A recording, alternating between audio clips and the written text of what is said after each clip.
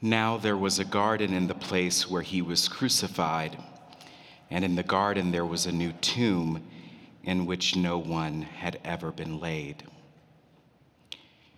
It was January 2013, and I was embarrassed to speak up on the tour. My seminary cohort was in the auspicious Church of the Holy Sepulchre in the city of Jerusalem, and we had all just said prayers at the altar of Calvary and touched the stone at the place of the skull, Golgotha, the place where our Lord Jesus Christ was crucified and died. I was embarrassed to speak up on the tour because I've been a Christian my whole life, a church mouse from an early age. And yet, this tour of the Church of the Holy Sepulchre was my first time realizing how proximate, how close in distance Golgotha is to the garden where Jesus' body was buried. So close that the garden and Golgotha are contained in the same church. Just down the way from Calvary, a place of suffering, is the garden tomb, a place of rest. I was so confused by this. How had I missed this detail for so long? The Bible is teeming with stories of gardens. In Genesis, the first human beings are placed in a garden. In Esther, King Ahasuerus escapes to his palace garden in a fit of rage. In Luke, Jesus tells a parable about a gardener and her garden. In Amos, God promises Israel that they will rebuild their urban ruins and plant gardens and enjoy their fruit. In Jeremiah, in exile, the prophet tells God's people in Babylon to build houses and live in them, plant gardens and eat what they produce. Throw a rock in the Bible and you'll hit a garden. This motif is so compelling that John's narrator goes out of the way to make a garden a part of the crucifixion narrative.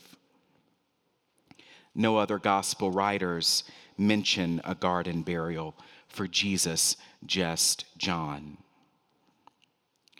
Why might John go out of his way to connect Golgotha to a garden? If you've lived any amount of time, you realize that this connection isn't completely unimaginable. I can be grateful to have survived to this point in the pandemic, garden, while still grieving all of the people whose lives have been upended or ended due to COVID-19, Golgotha. A loved one dies, Golgotha. That loved one's quality of life had deteriorated for the 15 years before they died. Garden. You finally get that job you're dreaming of. Garden. It's in a city thousands of miles away from everything you hold dear and familiar. Golgotha. For every garden, a Golgotha is nearby, and for every Golgotha, a garden is nearby. The tradition of the Church of the Holy Sepulchre holds that Jesus was crucified over the place where Adam's skull is buried. Let's say that again. The tradition of the Church of the Holy Sepulchre holds that Jesus was crucified over the place where Adam's skull is buried. So when the preachers I heard as a child said Jesus' blood flowed down from Calvary and back through history, even to the time of Adam and Eve, they were, of course, speaking figuratively. But it could be understood as a literal claim. For when the Roman soldier pierces our Lord after his death, blood and water flow from his side, and I can imagine it running down the hardwood of the cross to the place of the skull, the place of Adam's skull. Saint Romanos the Melodist, and that's a mouthful, isn't it? A 6th century lyricist and musician, helps us make this connection when he says the following, quote, "When death saw Jesus on the cross, it said, 'I am forced to hand over Adam and those descended from him. They were given to me by a tree, but now a tree leads them back again to paradise,'" end quote. This is the power of the cross, isn't it? God, who is eternally preoccupied with bringing beauty out of foulness, joy out of sorrow, hope from despair, is working even now, to make an instrument of death a signpost of life. They were given to me by a tree, death says when he sees Jesus on the cross.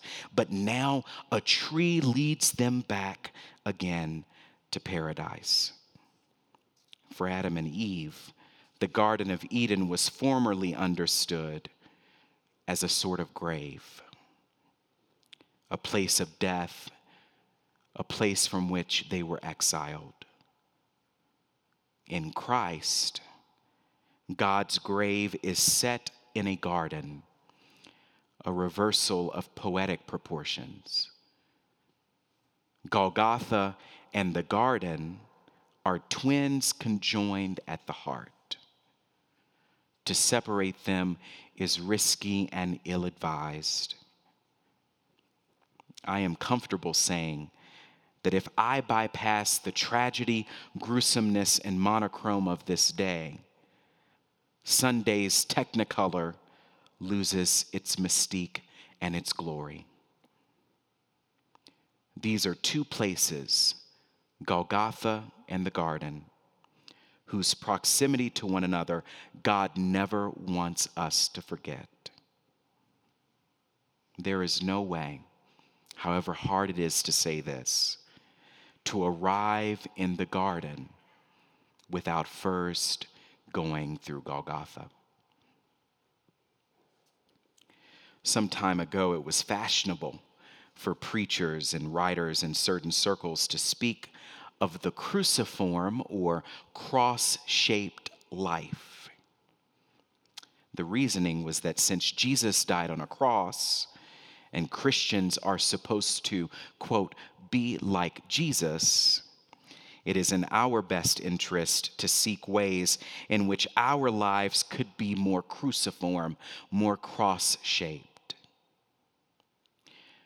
What those writers and theologians failed to appreciate, however, is that taking on flesh, living among us, teaching and healing among us, being faced with disappointment and joy among us, and ultimately dying among us and like us, in a manner like ours, God has cast the weight of the incarnation behind solidarity with our crosses, not exclusively the other way around.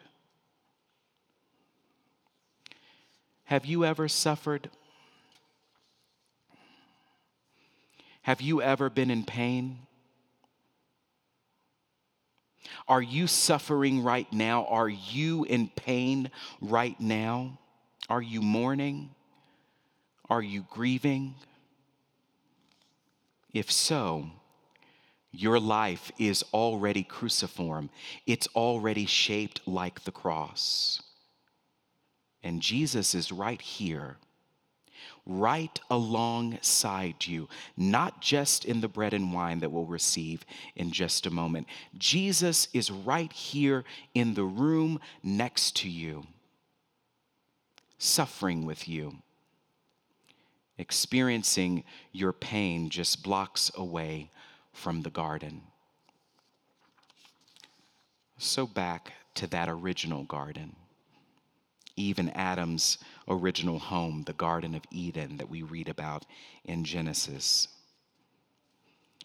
On the day the world began to die, says Cole Arthur Riley in her book, This Here Flesh, God becomes a seamstress. God becomes a seamstress. Cole goes on to say, quote, "No one ever told me the story of a God who kneels and makes clothes out of animal skin for them. God took the skin off of creation to make something that would allow human beings to stand in the presence of their Maker and one another again. Maybe the same hand that made garments for a trembling Adam and Eve," she says in conclusion, "is doing everything God can that we might come a little closer. I pray the stitches hold," end quote. And if the cross is anything, it is just that. The wooden stitch holding both Golgotha and the garden as one seamless whole. Amen.